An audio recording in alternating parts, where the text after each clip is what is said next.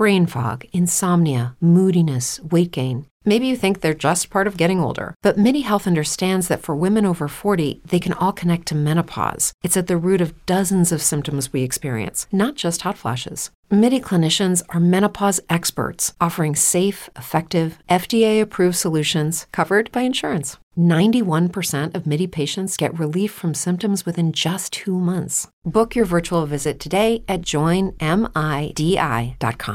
Welcome, everyone, to a Baseball America podcast, college style, along with Aaron Fitt. I'm John Manuel. Thanks so much for the download here at baseballamerica.com. And if you haven't heard already, we are Twittering at Baseball America. Go to twitter.com/baseballamerica, and you can keep up with everything that we update on the website and everything that's coming up in the magazine at our Twitter page, which, it's kind of odd, I think, Aaron, to Twitter about a print publication, but we have one foot firmly in the past, as well as 1 foot and both eyes on the future. Where can I go to find out what Twittering is? I believe you go to twitter.com/Shaq, okay. And Shaq will fill you in. Because nobody Twitters like supercalifragilisticexpialidocious. And we want to thank you again for the download. And we're going to jump right in with a little bit tighter podcast this week, because I'm not only your host, I'm also your technical director. And that's always a little scary proposition, and we've already found that out today. So without further ado, Aaron, a new number one team, it's Cal State Fullerton, and the Titans really earning it. They've played a strong schedule.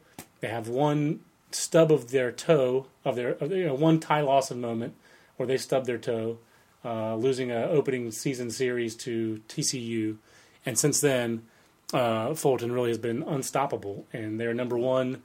And it's not just because Texas got swept. It's not because North Carolina lost series. And those things, obviously, none of these things happen in a vacuum, but Cal State Fullerton since that first weekend has really been as good, or not. I think they've been better than anybody else since that first weekend. Some weeks, John, we have a number one that I'm frankly not all that comfortable with. Yeah, you're not excited about. Sure. They're number one because that's the way the rankings worked out that week. The teams in front of them lost, they won. Okay, here's your number one. This team, Fullerton, is a true number one. Yeah, they are. They were number 5 in the preseason. Right. I thought they're unquestionably one of the 5 best teams in the preseason. There was, for me, a separation right after them.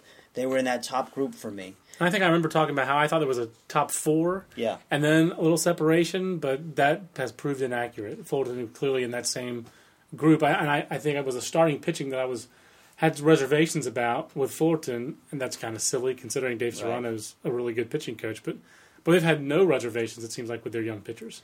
Yeah, Tyler Pill has been outstanding right away. This was a guy who came in with a lot of expectations. His polish, was his biggest asset.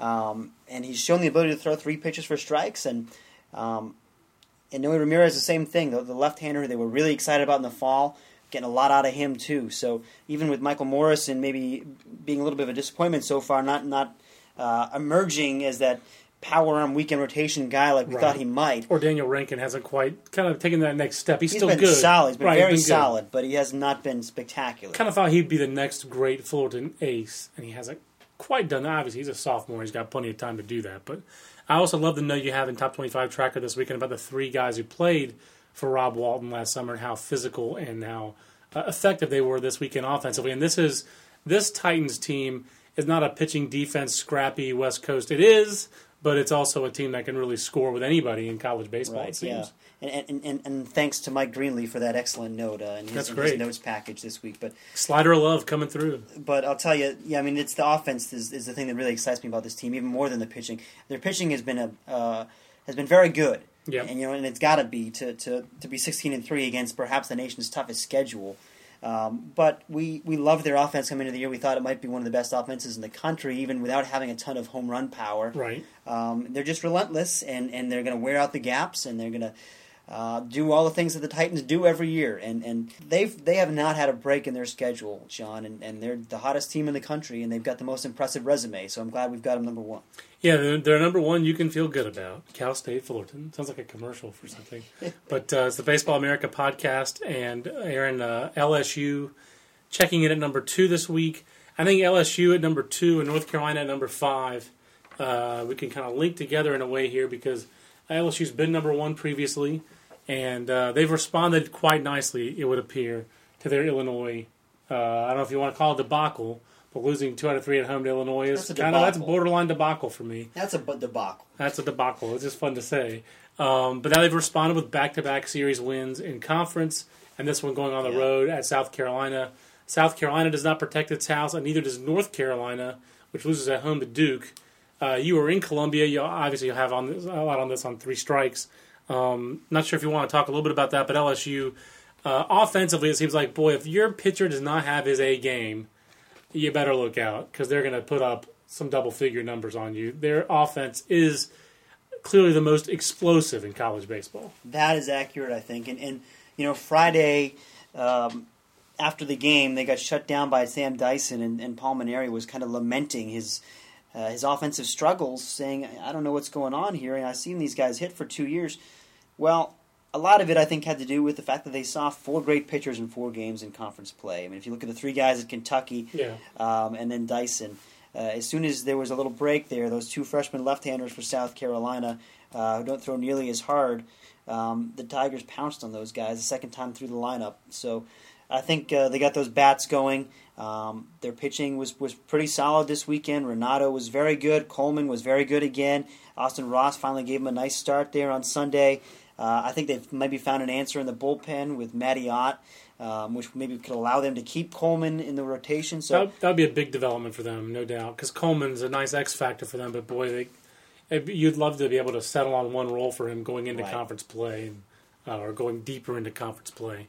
And meanwhile, South Carolina, again, we talked about, they lost a series at Mississippi State last weekend. They lost a series at home this weekend to LSU. No matter who you play, at some point in conference, you got to start stringing some winning series together to be a regional team, no matter how strong your league is.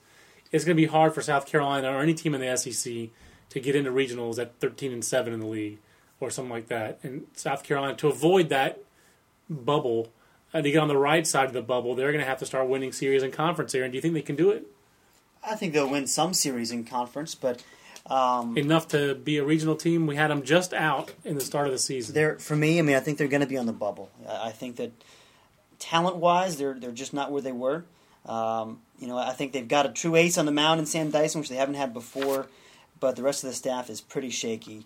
And offensively, they look pretty good. They actually have more home runs right now than they had at this point last year. Which is just stunning, considering what they lost. And I think they've got some guys who can execute. I think that they're able to beat you in more different ways because they're going to play some small ball. I saw them execute a number of bunts and things like that this weekend.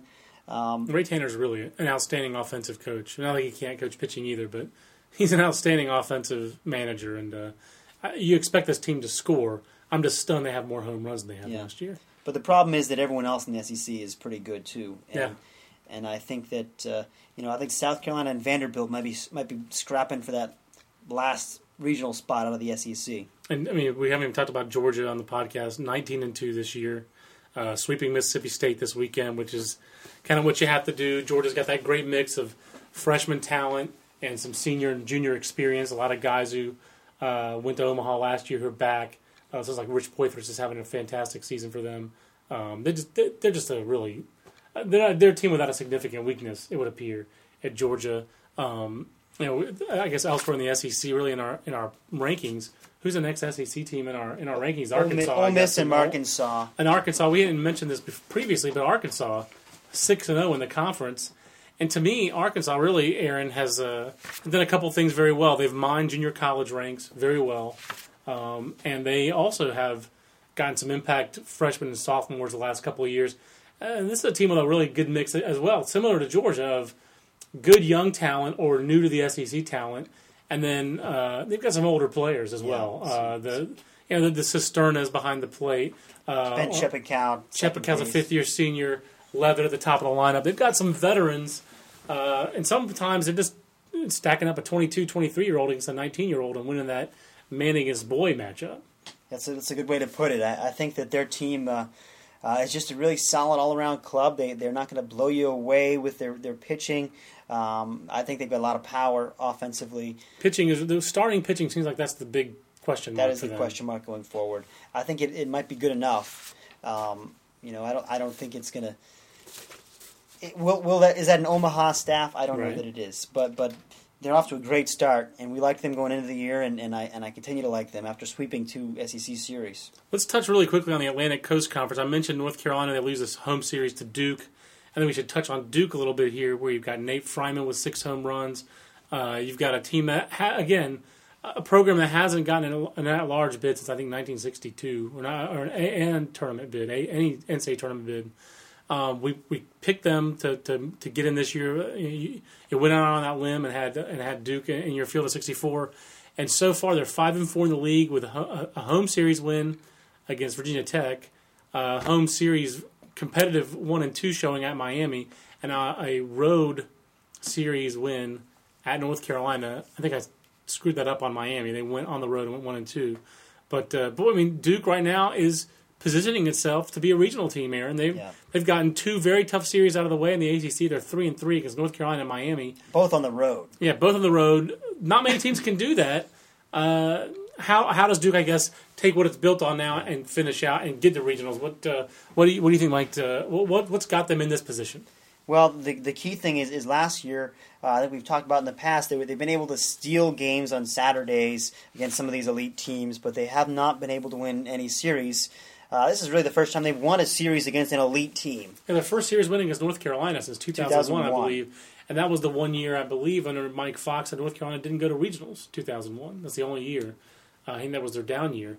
Duke in the past has had a nice weekend guy, like Tony Bajaki, I think was the guy a couple of years ago. That's right. Who was a junior and senior and was very competitive for them in league play and gave them a shot pretty much every weekend to steal a win. But boy, right now, they seem like they have a little pitching depth. They seem like defensively, it sounds like that's a real strength for them. They got some veterans back who have a lot of conference experience, guys who got beat up on as freshmen and sophomores. And it seems like they have a little bit more competitive on the mound. Yeah, Andrew Wolcott has been outstanding for them on this guy was 4-0. He's got a less than 1.5 ERA. I mean, he's beaten some good teams. He's really good, John, and they've got guys behind him. I mean, we've talked about Alex Hassan as one of the best two-way guys in the ACC. Guy's hitting 460 right now, and he's their closer. This is a veteran team. I think that they've got a real chance to make a regional run. But I think, like I've heard you say before, their non-conference schedule is so weak that there's no margin for error in the ACC. They've got to capitalize when they get opportunities like they had last week against Miami. Right. On the road at Miami, really had a chance to sweep that series. They had the lead late in all 3 of those games. They only won 1 of them. Yeah, you got to come through. You got to come through in those opportunities. And speaking of Miami, very briefly, Miami goes on the road, deals Virginia its first 2 losses of the year. Yeah, Hurricanes looking very for real. There's no doubt about that.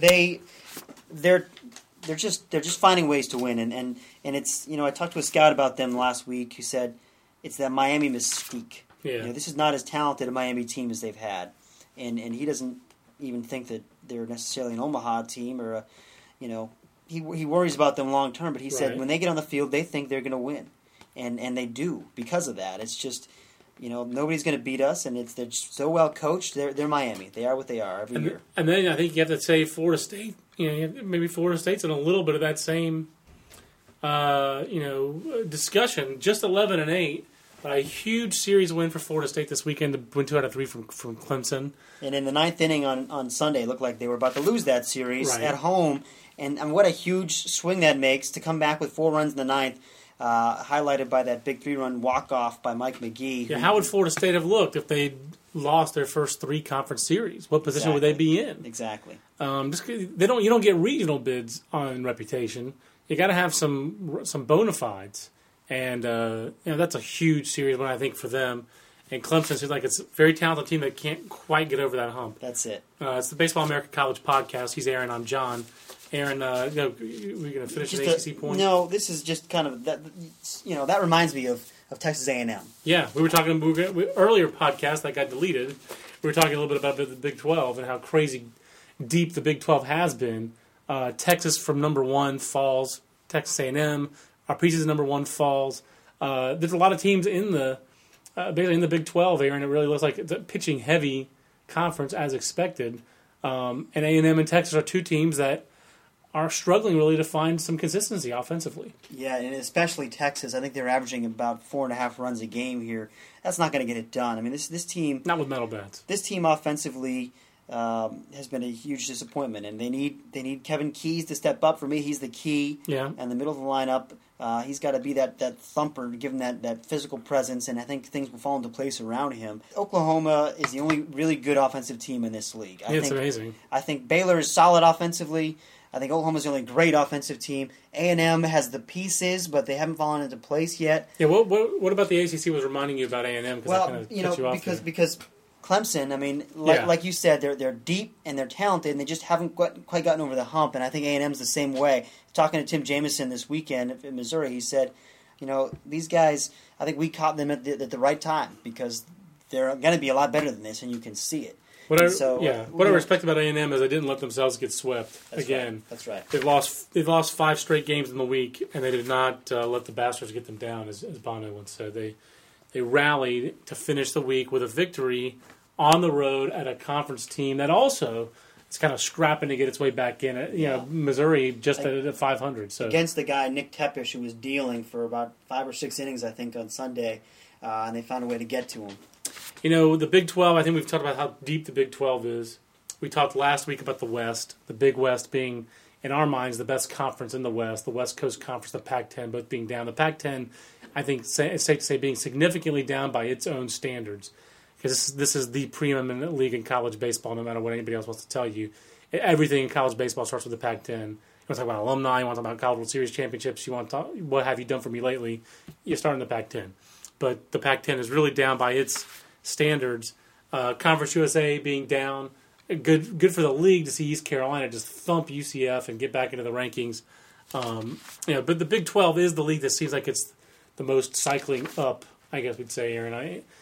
Is there a Big 12 team that's been a surprise in a good way? I guess Kansas and Kansas State are kind of the two stories there, aren't they? That's it. There's no question. I think those two teams have really proven that they're going to be very competitive this year. And Kansas State, they beat Oklahoma on Friday night. A.J. Morris has been outstanding. That guy's been lights out. That guy has been lights out this year, carrying over from what he did last year in, I believe, the West Coast Collegiate League. Right, and then Kansas to sweep Texas. I just, I know it was at home. I just didn't see that coming. It tells you how hard it is to win road series when the only team so far in the Big 12 that has won a conference road series is Oklahoma. Yeah, and Oklahoma probably has the most balance because, like you said, they have the best offense. They don't just have to sit there and wait for the pitching. Yeah. And they do have good pitching. Doyle's all kinds of experience.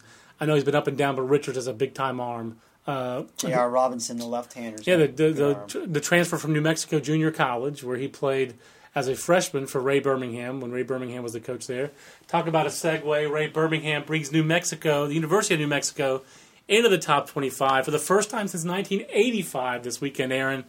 The big thing that New Mexico really hanging its hat on is sweeping 2 games at Texas A&M.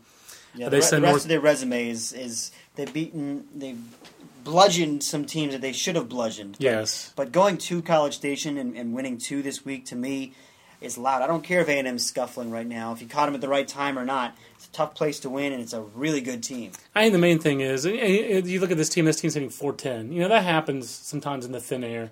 And I think Air Force has had some teams that hit 350 in the past, that kind of thing.